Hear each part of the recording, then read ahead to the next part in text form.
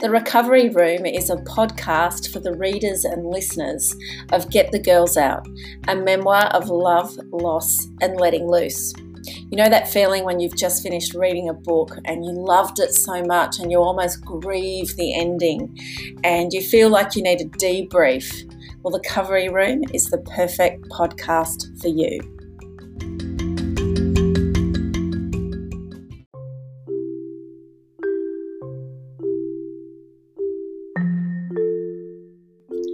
In 2017, I travelled with my son Hudson to Uganda, and that amazing trip is detailed in the second chapter of Get the Girls Out. That chapter is called Chasing Squirrels. Also on that trip was my next guest, Georgie Camp.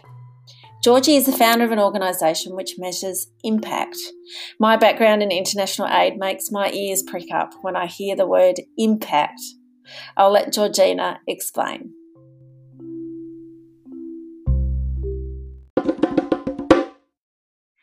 Okay, well, you explain it. You explain Love Mercy, the foundation, beautifully in the book. But just as a quick way of intro, so Love Mercy Foundation operates out of Australia, but they work with communities and women in northern Uganda. And it was founded about 10 years ago now by Julia Sachon and Eloise Welling, two Olympians, and their friend Caitlin Barrett. And they came up with a fantastic model called Sense for Seed. So cool. So cool, so cool. And Sense for Seed is about giving women in northern Uganda a 30-kilo seed loan, of which they go and farm, plough, do all the hard yakka, and at harvest they're allowed to keep the surplus seed that they've harvested, but then return the original 30-kilo seed loan, so that can go on and be given to another woman. So it's this beautiful cycle and reciprocal that just keeps going. And so that had been running for, I think it was in its 8th year when Caitlin and I met. And Caitlin and the whole team, whilst they'd seen in their own eyes this incredible change across the community, they really wanted to make sure that they were doing the best they could for the women that they were working with, as well as a whole lot of other decisions. You know, you're always, as a charity, going, do we do more for the people that we're working with, or do we go and help more people and keep doing the same thing? So they had all those sorts of decisions buzzing around their head. So Caitlin had been looking and exploring all different ways of measuring impact and measuring whether what they were doing was really working over the years. And finally, her conversations led her to me. And I started explaining Huber's unique model of social impact measurement.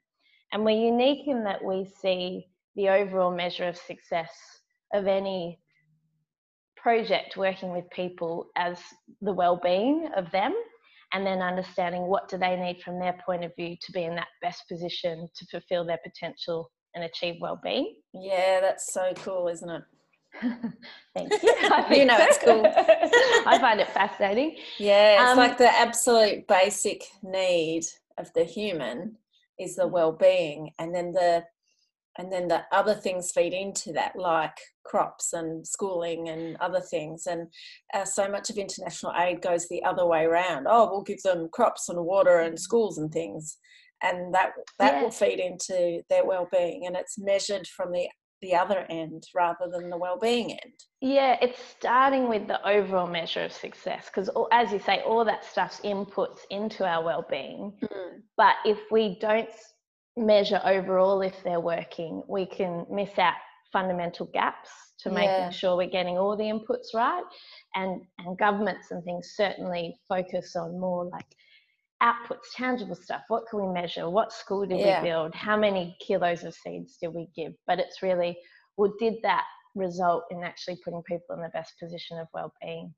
So so we went to Uganda in late 2017 for the first time, and we did a small pilot then and surveyed about 50 women. and under the mango tree. And then we came back in February the following year and surveyed over 1,100 women.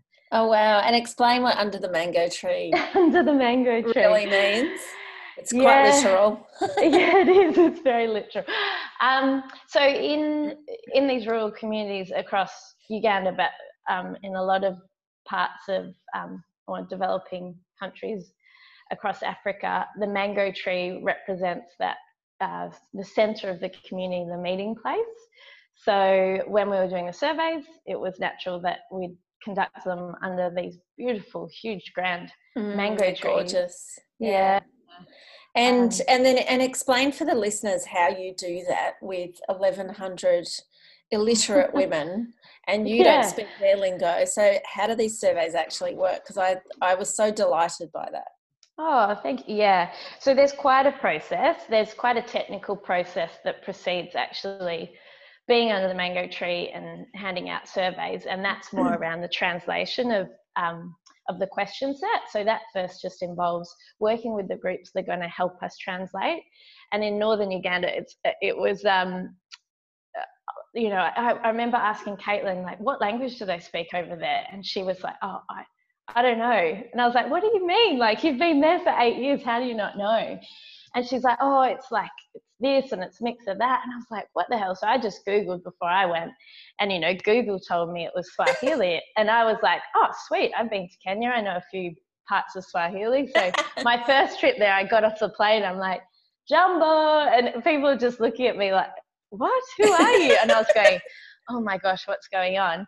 And then when I met the team that are going to help us translate, they explained, but just in the region that we were working, there was about 8 different dialects of a couple of different, of one language. So in order to make sure the translation's correct, we need them to truly understand why we're doing this and what we're doing, so they can help us make sure every word we use means what we think it means when they ask it of people in that context. So that's quite a process.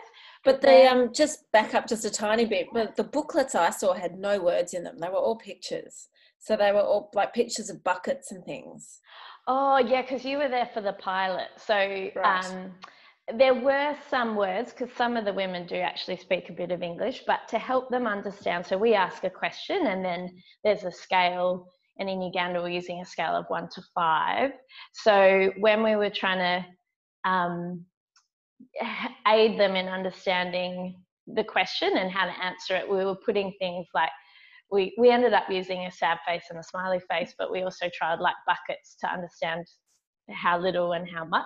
Yeah, I see. Yeah, I thought that was a very clever way to... Yeah, it was. But actually in the pilot, part of that, the pilot was testing if the translation was correct.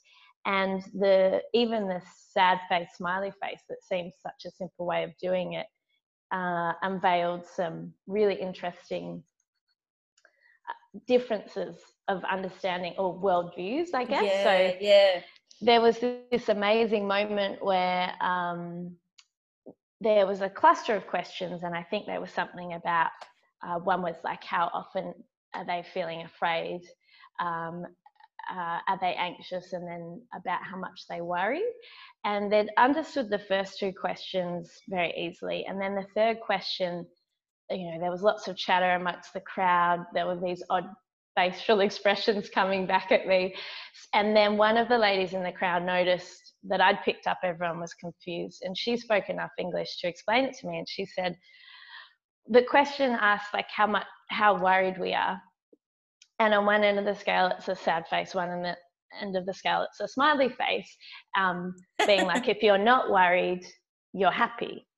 And she said, yes, like I worry a lot, but I'm happy because before, when there was the war, I had nothing to worry about and I was sad. Now my heart is full and I worry, but I'm smiling.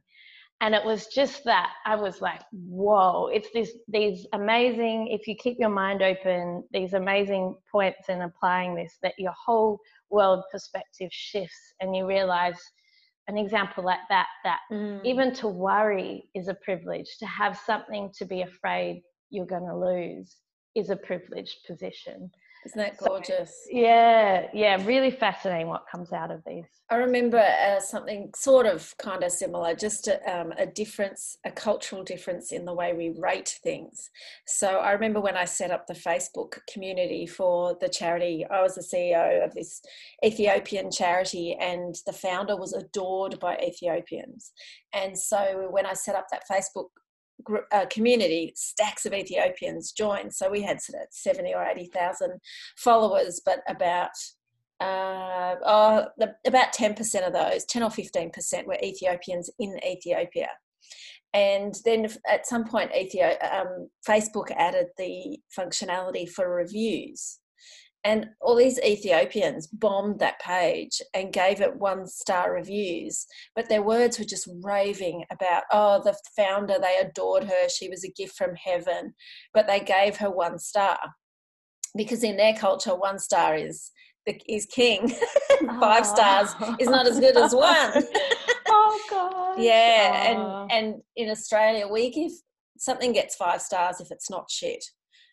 You give 5 stars. When you leave an Airbnb and it's perfectly acceptable, it gets 5 stars. But it's a different cultural way of kind of ranking things that I really noticed. And then one time we had a really funny one where we were organising a launch of an Ethiopian tea product, and some Ethiopians saw that event, saw that it was the founder, her face was the profile pic, and they assumed it was in Ethiopia. And suddenly we had something mad like 180 Ethiopians saying they were coming to that event. And it was a cold, wet, boring Tuesday in Sydney, and we were the top event for attendees of any event in Sydney across the Facebook network. And they were just all people on the other side of the world who couldn't show up at all. And I had to email the hospital and go, just letting you know, 180 Ethiopians will need a cup of tea on Tuesday. Oh, that's brilliant. Yeah, it shows you how differently. Yeah. Right, back to you.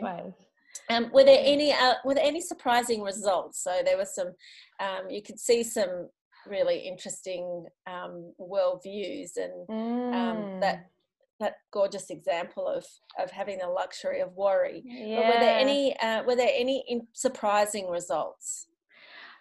Surprising results. So I guess not from the organisation's point of view, but some really interesting results. So number one, that I think is really fascinating and speaks a lot about differences in culture is that included in the surveys were women in the program, women not in the program, and also some broader community members.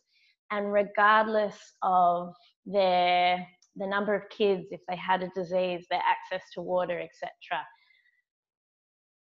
the highest scoring factor, so like 5 out of 5, was I love who I am and I'm proud of my life. Those 2 factors. And I just think that speaks volumes. And when we did focus groups over there, and we started investigating that problem, and we checking, what does that mean for you, and why is that so important? And the answers that came back were always something along the lines of, well, of course you have to love yourself when you have nothing else. You have to love yourself. And I thought, wow, because when we asked that question back in more Western contexts, I can tell you that doesn't rate highly. Yeah. So I think that's really surprising. But what a gorgeous thing to even be rating. I love who I am. What was the second one? I'm proud of my life. Yeah, how awesome is that? Because I think, when we stop and think about what really matters, what really makes up our well-being, these are the things that contribute to that come out of that. Imagine if big corporates in Australia, when they did their employee satisfaction surveys, if these were the kinds of outcomes that they were asking for. I love who I am and I'm proud of my life. They're quite simple, and then they're quite they're powerful, aren't they? Just asking it, yeah. Yeah, we are starting to use our surveys in the employee wellbeing context and also in the education system, which is really exciting that schools are willing to be accountable or at least understand this. Yeah, I think that's really that actually leads me on to my next question. So you do some work for not-for-profits, which are the ones close to my heart, like Love Mercy, and that's how we met. But what about the corporate side of things? What sort of clients do you work for on impact measurement in a commercial sense? So education. Education, employee wellbeing, and also investments as well, increasingly. Okay, how does that work? So that's about, more and more we want to understand not only how much something's worth financially, but also what's its social value. So, not only just in what we buy or who we work for or where we send our kids, but also where we invest. And so we're applying our measurement around investments to be able to report back and say that your investment enabled this much good to be done for the community. And what kind of metric or what sort of metrics are attached to social value? So there are so many different ways to determine social value, but the way that Huber Social does it, using wellbeing as that overall measure, that's really what we do. So one investment application it's called the New Zealand Community Infrastructure Fund, and we are measuring the wellbeing of a community in New Zealand and then looking at how the different areas of investment, how effectively they're actually contributing to shift the overall wellbeing of that community. And we're very fortunate that I say we're working with quite enlightened investors, that the financial return within that fund is quite secure is probably not the right word, but it's underwritten in many ways by government revenue streams. So that's quite a safe financial return. So it allows them to be very focused on the social impact, and they really want to know very authentically that they are having the greatest impact on the community. Yeah, I'm sure that they would be enlightened type people if they're actually seeking out to measure social value. Surely, can't just be for the annual report.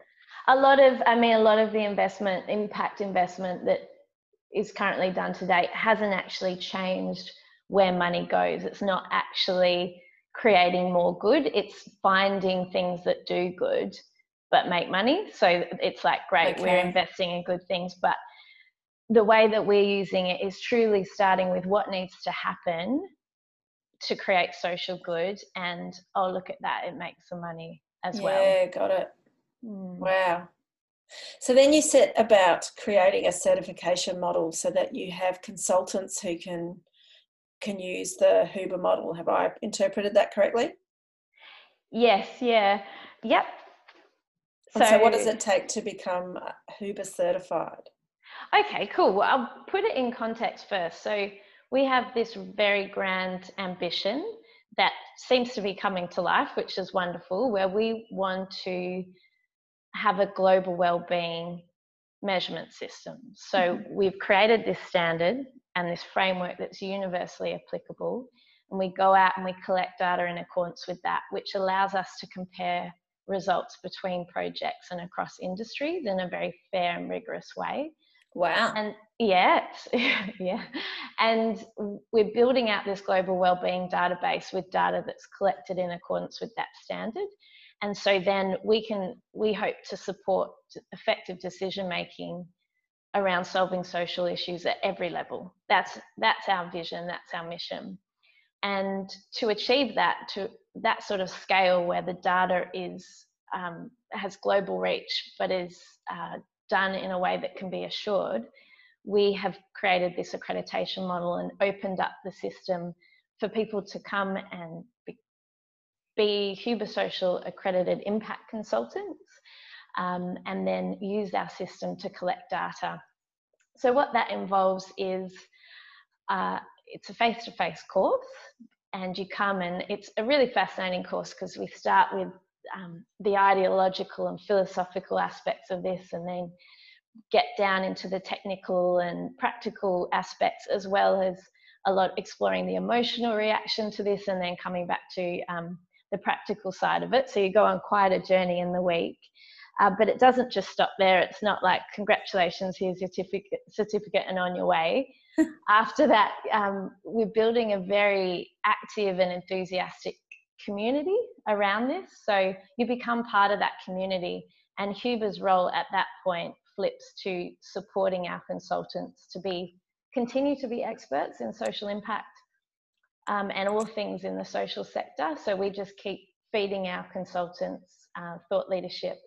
And yeah, it's a wonderful thing to be part of. So that. And what's the vision for that? Like, how many consultants do you think the world needs? How many are you hoping for? What's the vision? Good question.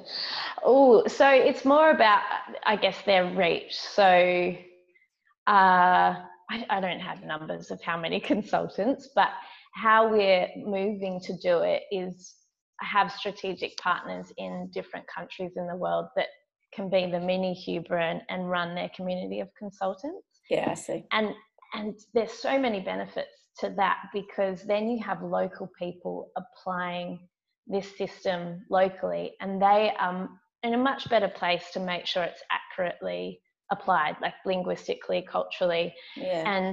And that's very exciting, because you often, as you would have experienced, Lucy, in your time in Ethiopia and things, you have people locally going, why are you bringing in all these other people? And particularly in monitoring and evaluation, like, you get someone who doesn't understand that worldview, can never really understand it to the level someone locally can, even if they're totally committed to it, like we are, coming in and observing, saying what they think matters. So yeah, like the white lady getting off the plane speaking Swahili, like that. Exactly.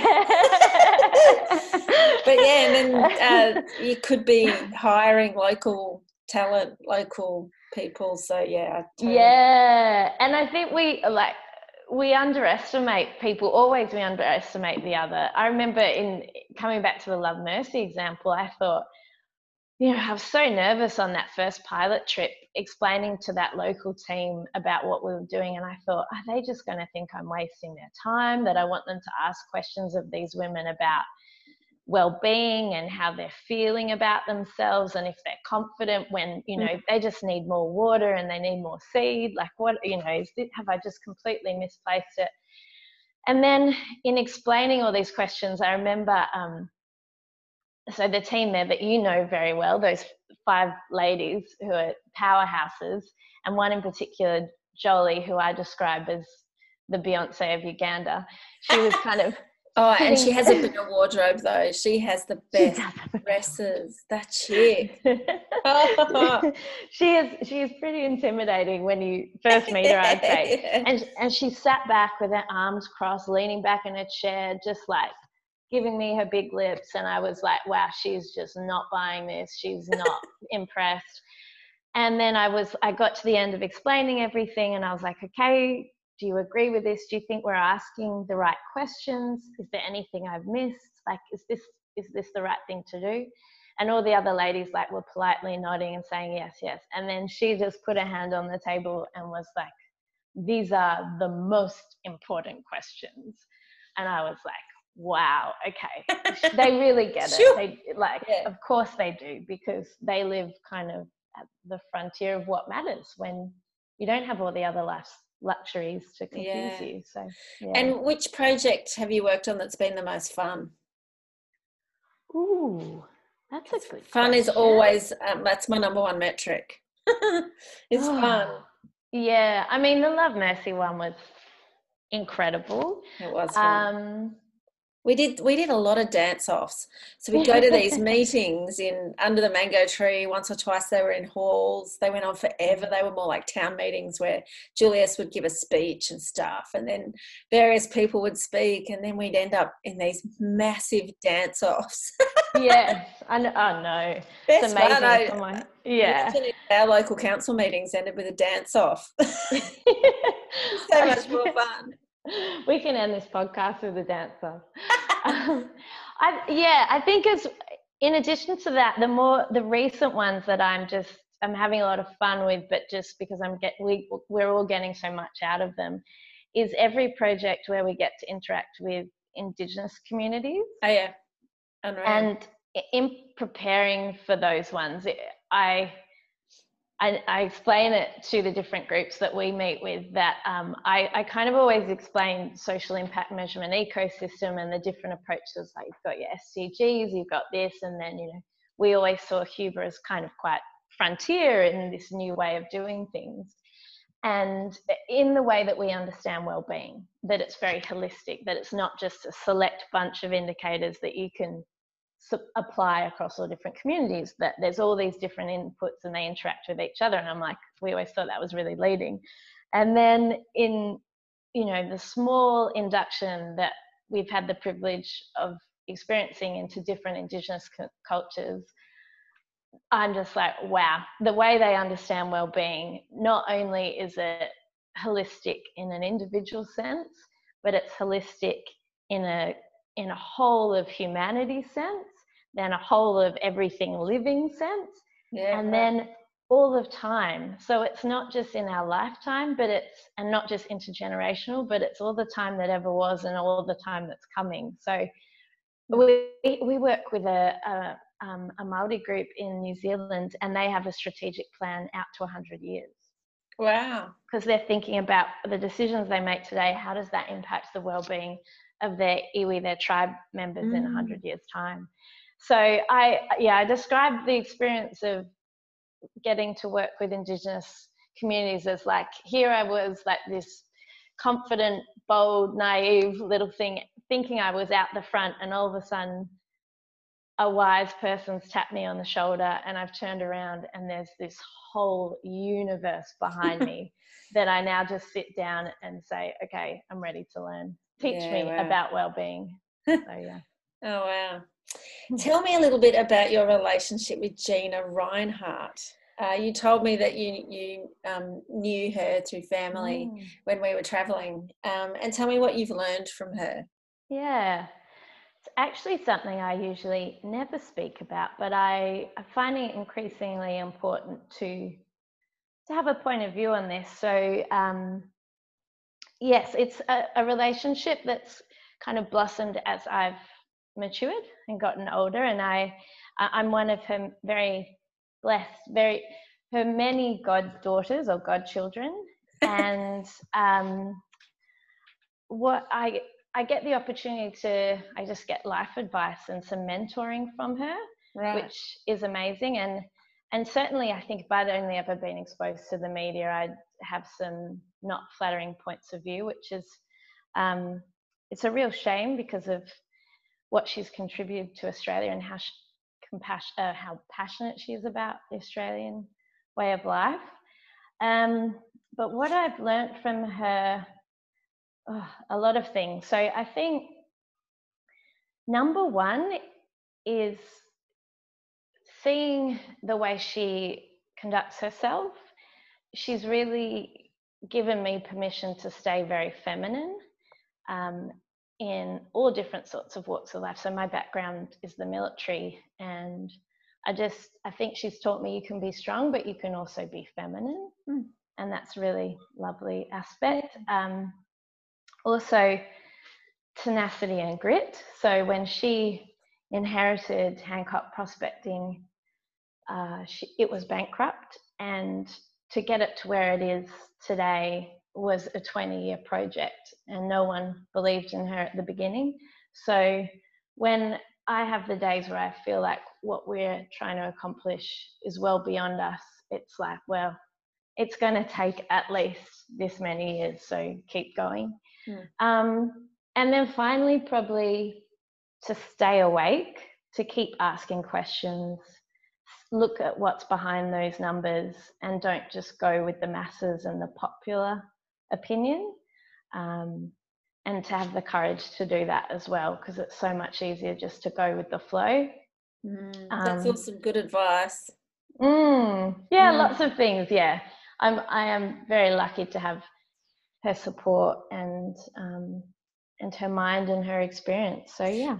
I've never met Gina, but I get the impression that the media are pretty brutal with her. And my assumptions about Gina is that she's actually a much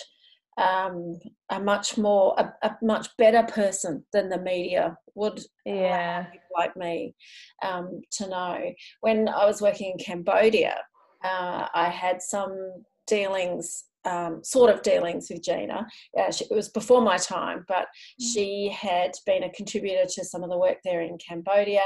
And then that work, that contribution ended because Gina had decided she would only support organisations that were working with women and girls. And that is just so brilliant. I have worked with Tim Costello, who's used to be the head of World Vision, and I often quote him in speeches where he says, if you give a woman in Africa $1, she will spend 93 cents of it on her family.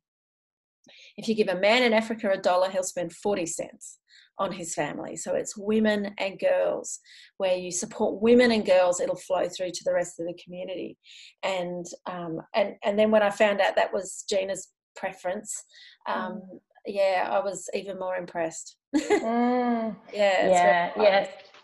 she certainly focuses on that. But I mean, the extent of her giving, I keep getting surprised. She's very old school. Her type of philanthropy is not about showing off how much she's given. She keeps that kind of top secret when she can. So yeah, it got me into quite an awkward situation, because she really, not even with close friends and family does she like to talk about the extent of her giving. And she asked me to accept an award on her behalf, and it was in the realm of I think it was leadership, but also community giving and things. And the lady that got sort of the runner-up prize got up and spoke about everything she'd done.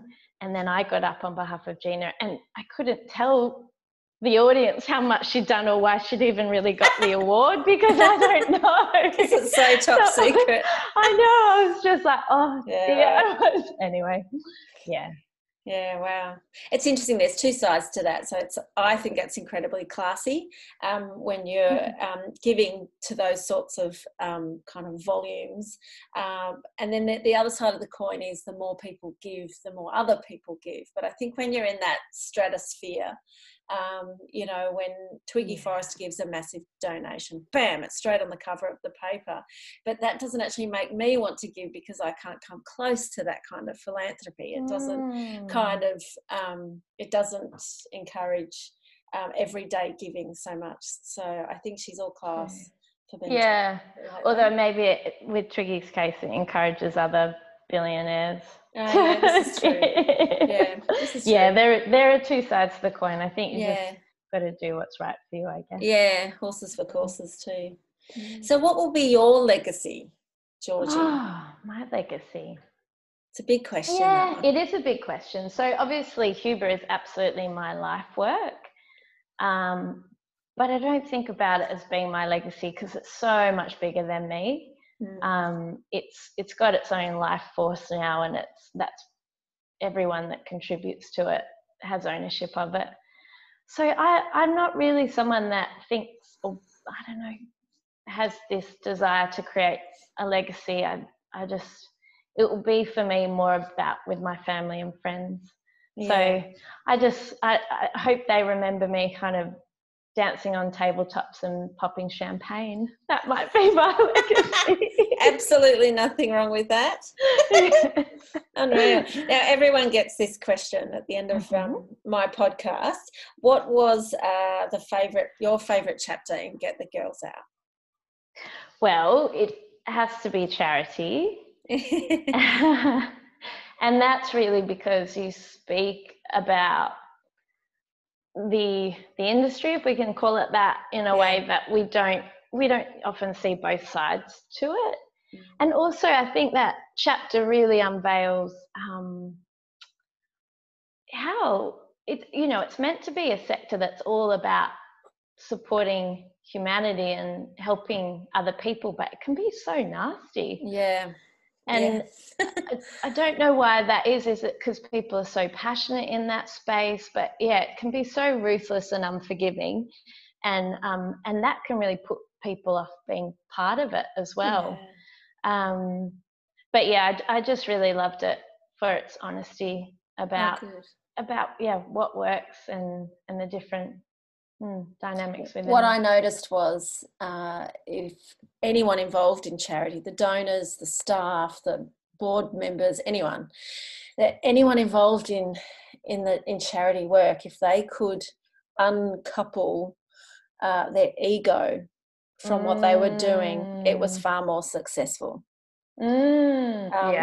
Donors, you know, if someone's going to make a breathtakingly fabulous donation, but it comes wrapped in ego, it can actually be more damaging than it can be good for an organisation. So that's what my years in international aid, I think, taught me, and that's what I think comes across in that chapter. Yeah, and the same with people that run the charities, and I guess, you know, this comes full circle, is that's how we met, because Caitlin, as CEO of Love Mercy, was brave enough to be wrong. That's why she was coming to us. She's like, we think we're doing what's right, but we want someone else to come in and measure, is this actually what these women need, or could we be doing something else? So she wasn't coming at it with ego. Her intentions were about, what do these people need? And she's a truly brave and non-egotistical CEO. Yeah. So Georgie, do you love who you are, and are you proud of your life? Oh. I am. I'm in an incredibly fortunate position to have been able to follow my dreams and bring Huber to life. And I'm glad I took the bull by its horns. It definitely hasn't been easy, but yeah, that allows me to feel pretty proud of my life.